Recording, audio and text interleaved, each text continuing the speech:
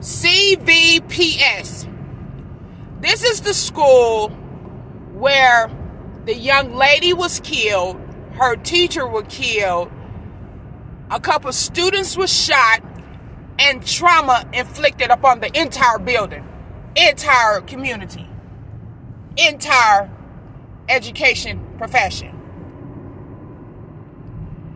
Today, they are traveling to Jefferson City to talk about the effects of this school shooting and what it has had on their life. Personally, I see this as a game, an insult, and a level of disrespect I can't really put into words, but it is. Why do our children have to go and sit in front of lawmakers? Let me say that again. Lawmakers. Let me say that one more time. Lawmakers, and tell them what they already know. These things happen and don't happen because of ink splattering on a page, of which says it is known, it is willful, it is intentional, it is legislated, and it is the law of the land. These young people that will get on a bus really thinking that they are going to make a significant difference have not processed that these same white lawmakers allow their own children to get slaughtered. I am learning the hard way that in this country, it is all about and have always been about white wealth, money. Never Christian values, never character, never morality, never integrity, never being educated, never being upstanding, never being all the things that black people have always been as to the reason why America is what it is. See, the things that we upheld as a black people is anti-white. Let's make that known. And anti-America. Toni Morrison told us that to be America or to be American is to be white.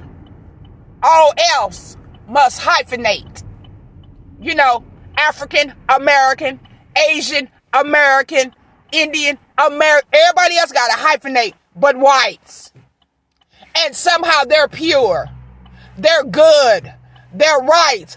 But yet and still they allowed this gentleman by the name of Mr. Harris to get so enraged at a school predominantly populated by white teachers to graduate and come back and do this heinous crime upon humanity, which is totally unlike us.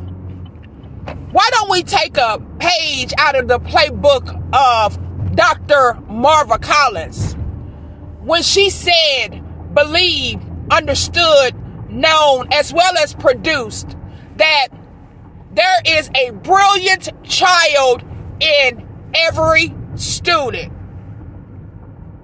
There is a brilliant student in every child.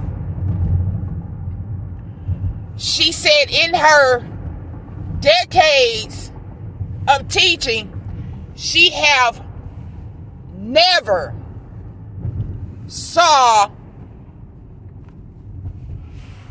any learning disabilities, but she have seen many teaching inabilities. Now sit with that for a moment and understand that it is the adult's role to get behind, protect, encourage, and motivate our Black future. But yet and still, I'm getting ready to drop off these red flags that I ordered because I want them out of my possession. But with the students that's heading to Jefferson City, I want the students that's left back to stand with these red flags in solidarity with their comrades, with their survivors, and understand that they represent the city of St. Louis that's legislated immorality, injustice, illegality, and all of the crime that we see. It's because of those lawmakers. They make the law. Come on, young people. This is your moment to rise up. And I need you to do it collectively. Yeah.